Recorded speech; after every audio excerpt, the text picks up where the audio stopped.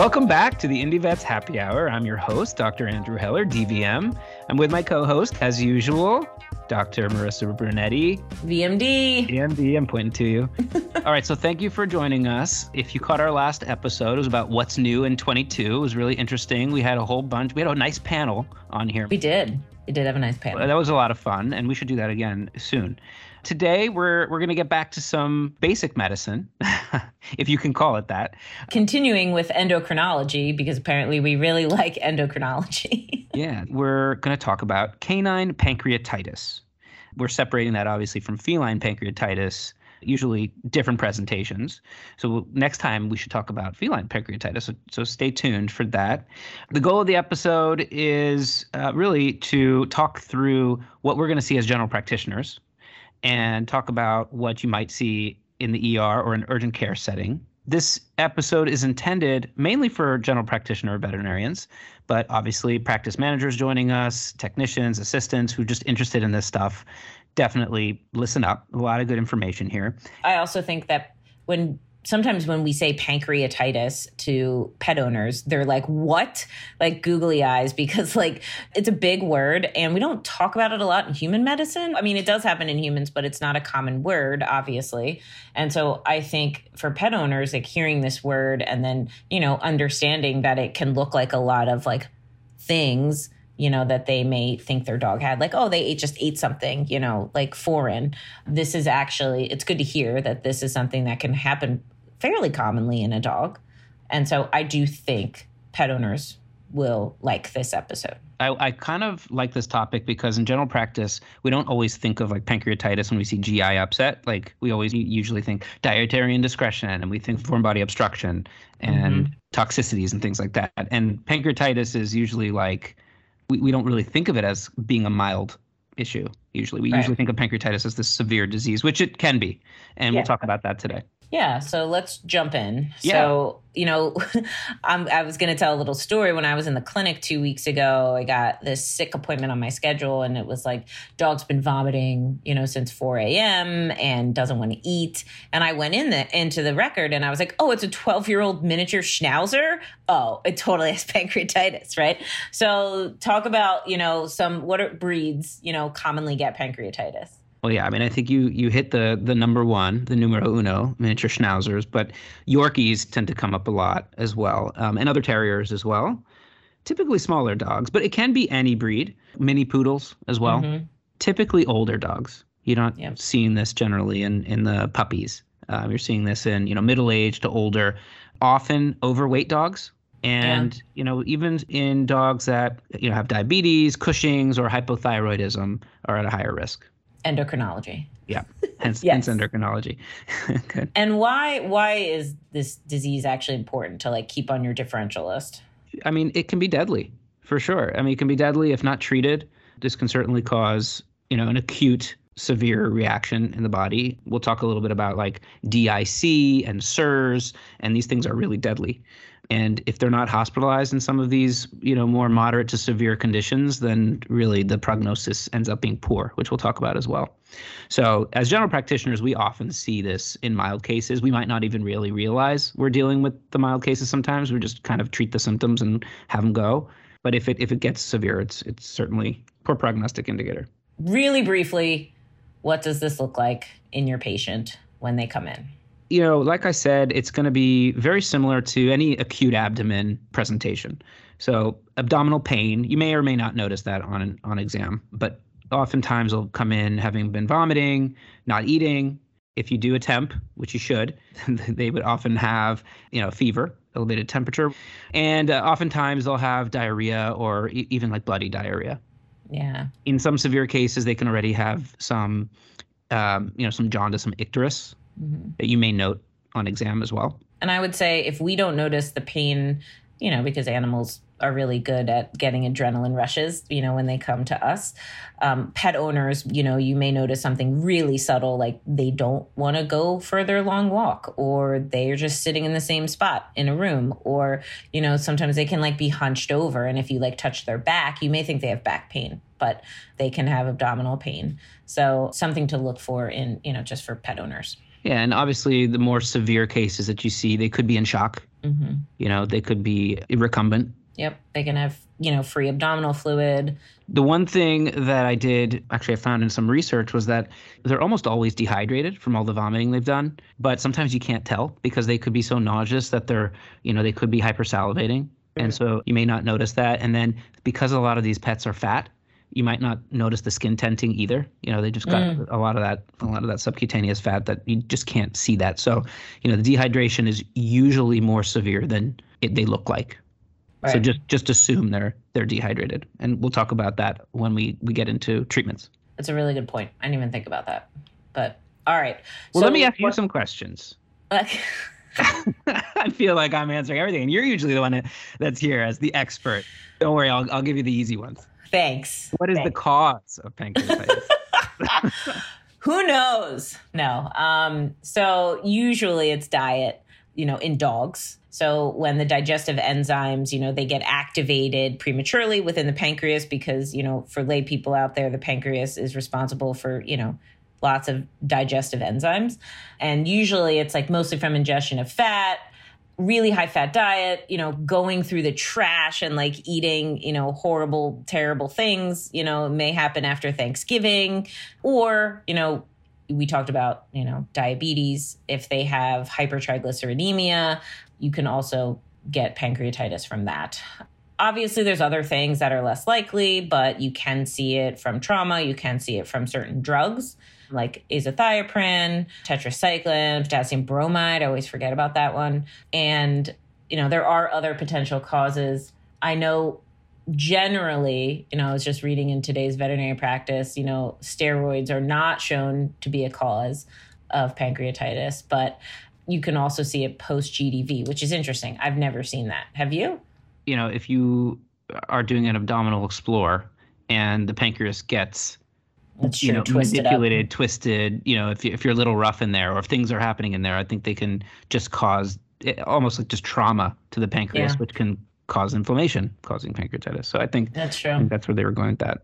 Yeah, and you're right about the trauma. Like if you're just doing regular surgery in the abdomen and you rough up the pancreas for some reason, like I always remember, like I would see it when I was doing surgery. I'd be like, don't touch it. Don't touch it. Don't touch it. And when we get into how to diagnose it, sometimes you have to touch it to really get a 100% diagnosis. Sure. But we could talk about how most people diagnose it, which is not surgically. I was going to say, I'm like, I hate the diagnosis of pancreatitis, but, walk us through some things that you can see in typical blood work, and then what are some additional diagnostics if you really want to find that this is pancreatitis? Yeah, I think the most important thing to note about, certain diagnostics is that because it can be so variable in its presentation from, very mild to very severe, there's no like pathognomonic, there's no specific way to diagnose it on any test. A lot of these tests can be normal, even if they do have pancreatitis. So like on a CBC, you may have an inflammatory leukogram, but you don't always. You may have thrombocytopenia. You may have a low hematocrit or a high hematocrit, just depending on where you are. So that's not really that specific. A lot of people used to look at the lipase and amylase on the chem profile. And if you see severe, like if you see it really high, and you have the symptoms at the same time, very high likelihood. But again, 50% of the time it could be right, 50% of the time it can be wrong. There are lots of things that can cause that increase in lipase and amylase. Pretty poor sensitivity on that test and specificity. There are some other tests that we've now come to rely on. So there is this test called the CPLI, a PLI SNAP test, and it just stands for canine pancreatic lipase. It's a great test. It's fairly sensitive 80 to 85% of the time. It's not perfect, but again, we're not just looking at one test to diagnose this. We're using a lot of different things, which we haven't even gone down the list yet. But what's nice about the SNAP test, it takes 30 minutes. And most of the time you either get like a abnormal or a normal, meaning there's some kind of threshold. And if it's above that, it says it's abnormal. And you can pretty much tell that it's pancreatitis from that test. Yes. And that one is not quantitative, right? Like you said, it's either normal or abnormal. If you want the quantitative version, then you need the spec CPL, and that is not in-house. You have to send that to a reference lab. And it is a little bit more expensive than the SNAP, obviously. So would you say the SNAP has become pretty much the standard at this point? I mean, here's the tough part. So like some Antec profiles have a spec CPL in all of their like wellness panels. So it'll just show up on a chem. So I do see a lot of specs happening, and working in a lot of our partner hospitals, not all of them even have the SNAP CPL because they're just like sending out the spec. So, or they're just treating, supportively anyway until that test comes back. So I've seen both, but I would say it's probably the most common additional test, the CPL, whether it's spec or SNAP. Spec or SNAP. Two cool names for dogs. Spec and SNAP.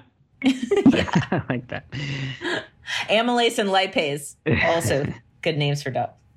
So with any acute abdomen, we're also going to want to use some diagnostic imaging. And in a general practice situation, we have radiographs at our disposal. So we're going to take some abdominal radiographs. Typically, we're not going to see anything. In the literature, they do talk about some mild changes that you can see in the duodenal region. But I'm not going to pick that up. Yeah, I don't think anybody's going to pick that up. Basically, we're trying to rule out other things with the radiographs. Right. Really, the imaging that is more effective is the ultrasound. And up to 70% of the time, radiologists can pick this up, or a good ultrasonographer can pick this up. And, what they'll see is a hypoechoic pancreas surrounded by hyperechoic fat in the region of the pancreas. I'm not going to find that, but yeah, you're not going to find that. But if anybody is great with ultrasound, that's what you're looking for. You're going to see a thickened pancreas. Oftentimes, you can see the biliary duct. And really what you're looking for, you want to, again, one of the things to rule out would be like a mucocele, gallbladder mucocele. Yeah. So usually even to the less trained ultrasonographers, they can rule that out as well. One thing that I did note was that if you are doing an ultrasound and the animal's hospitalized, you may want to repeat the ultrasound. If you don't find it, you may want to repeat the ultrasound later on in the day because things can change pretty quickly with this disease. That's a good point. Of course, if you have that. Although we all know our radiologists are super busy right now and so busy. Yes. Unlikely they'll have that in their day. We're going to take a quick break, but we'll be back in a minute to discuss treatment for pancreatitis. I'm a veterinarian, sure, but I'm way more than that. I am also a tango dancer, a struggling but determined pie maker, and a mom. With IndieVets, I get to choose when and where I work. I create my own schedule and choose shifts at nearby animal hospitals that are right for me. Having that flexibility is exactly what I need to have plenty of time for all those other things that I am. Because I'm more than just a vet. Visit IndieVets.com to learn more and apply. All right, well, let's talk about, I guess this used to be more of a controversial topic, but treatments. Treatments for pancreatitis. Like I said before, dehydration is going to be one of your biggest issues to combat. That's really the most dangerous aspect of this, is keeping your pet hydrated, the patient hydrated. Mm-hmm. So fluid therapy, IV, preferably. If it's mild, you can get away with some sub-Qs if they're going home, but that's just not going to be effective enough if it's even moderate to severe pancreatitis. You may also want to be monitoring the albumin on the chem. And if it's below 2, you'd likely want to start the dog go from crystalloids to some colloids, like hetastarch. There can be some third spacing with this particular disease, and you want to keep the vasculature hydrated with colloids. Yeah, I was reading in today's vet practice about plasma, like using plasma, and, there's little information regarding this use. The best use for plasma is if they are thrombocytopenic, sure, and they're going into DIC. Yeah. That's when you really need to get that fresh frozen plasma out. But if we're just talking about more moderate case, then certainly colloids, crystalloids, likely colloids. You talked about some controversy with this. So when it comes to feeding, I remember when I did an internship, most of the doctors I worked with, they put the pet on NPO. Nothing per os, nothing by mouth for 48 hours minimum. Mm-hmm. Yeah, rest the gut. Yeah. But now a lot of practitioners out there are choosing to feed through it. Yep. If possible. Obviously, we have to make sure the animal's keeping things down and not vomiting. So we're still using antiemetics, and meropitant is the antiemetic of choice with this. There are places that are still using ondansetron, dilasetron, but the studies that I found said that meropitant was better. Or you could use both. That's true. It's easier. It's once a day anyway. Yeah, true. And obviously, like you said, if we're not resting the gut, you still want to make sure that you're feeding a low-fat diet. Absolutely. In severe cases, which I know this is for general practitioners, so you're probably not going to do this, but even giving them a feeding tube and bypassing the stomach and the duodenum, getting it right into that, jejunal space, NJ tube would be ideal if you're trying to feed them through it and get them some nutrition. Yep. So we got fluid therapy. We've got low-fat diet, preferably, and not holding off food. I mean, if the animal's not eating that, that could be tough. Antiemetics. And then probably something I think is the most important, analgesics. This is a painful disease. It's like when I have a stomach bug and I go to my doctor, I'm like, I need you to give me pain meds. I can't even imagine what pancreatitis feels like. Like, we tend to forget that GI disease can be pretty painful in pets and ourselves. So absolutely recommend opioids. Yeah, definitely opioids. Stay away from the NSAIDs. We're at this disease, we're at risk of renal issues. We're at risk of gastric issues. We don't want to be giving them any NSAIDs. So I would say pretty strong analgesics, strong opioids. So I'd say the weakest one out there, maybe buprenorphine. Yep. So skip the butorphanol completely. If you only have that for most things. Yeah, for most things, exactly. For painful things. A fentanyl patch is great if you have them, especially for the more moderate to severe cases. What do you think of that? I haven't seen fentanyl patches since I've seen them phased out. But yeah, IV fentanyl, of course, or, some sort of MLK drip or something like that. So how do you feel about antibiotics? I always want to ask. At Penn, we were taught. Here we go. Not to use antibiotics in pancreatitis. Now, obviously, case by case. Case by case. I have never used it in a mild case or had the need to, I suppose. But of course, if this animal is, septic and has fluid and GI breakdown, like, they're going to be on IV broad spectrum antibiotics, right? But I've never had to do that. What about metronidazole? You mean for its anti-inflammatory properties? I've never. That and if they're having bloody diarrhea, it might be worth it. Yeah. If you can give it PO. I have not done that, but I guess, I don't, that wouldn't hurt. Yeah, it wouldn't hurt. I'd probably do it. Now, what about steroids? Corticosteroids. This is also a little bit controversial. This is controversial. I've also never had to use it. Yeah. I feel like when you start getting desperate in these cases, you start reaching for it, right? I mean, at Penn, we always said better pred than dead. So yes, but no, typically it's avoided in acute mild pancreatitis. Even though we no longer think steroids cause pancreatitis, it's still pretty much avoided. But of course, you could throw it. You could throw it at the dog in low dose. So Marissa, I know you think everything has Addison's disease. Would you be a little worried about Addison's disease with a case like this? Yes. Yeah, of course. But especially if it's a poodle. So maybe one dose of steroids isn't so bad. You can tell we're crossing the hump of 10 plus years being veterinarians. Well, the good thing is there is an experimental drug out there that when I was doing a little bit of research for this podcast, I came across. So I don't know too much about it, but I'll just say it. And we also don't know how to say it because we've never heard anyone say it. It does end in IB, so it's probably one of these new, Janus kinase type things. Fusaplidib. Yeah, sure.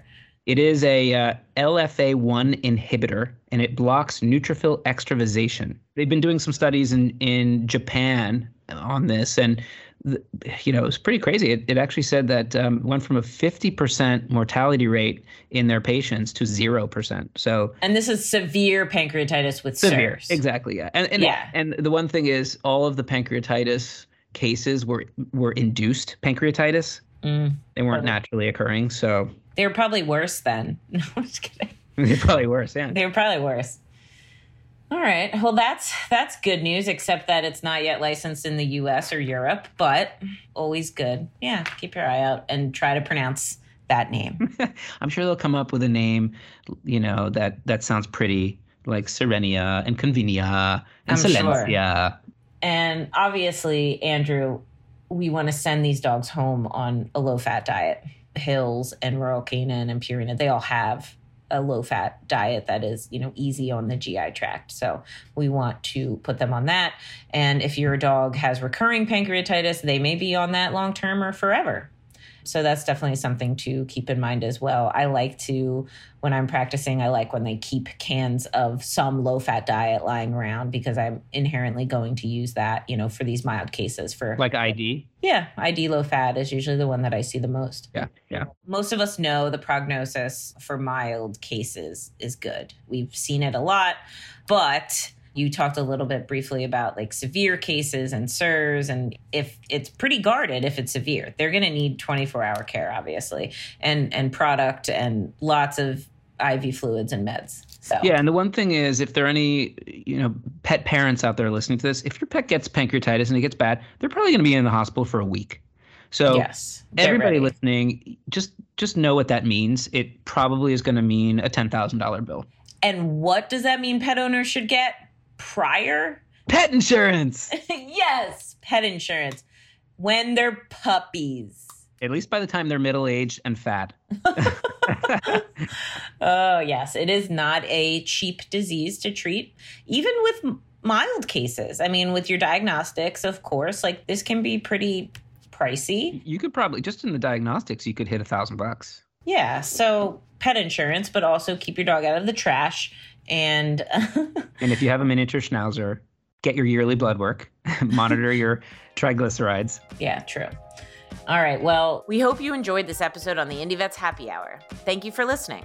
Tell your friends. And if you like us, leave us a 5-star review and make sure to subscribe so you can be alerted whenever we have a new episode. If you have questions, comments, or suggestions for future episodes, you can email us at clinical@indievets.com.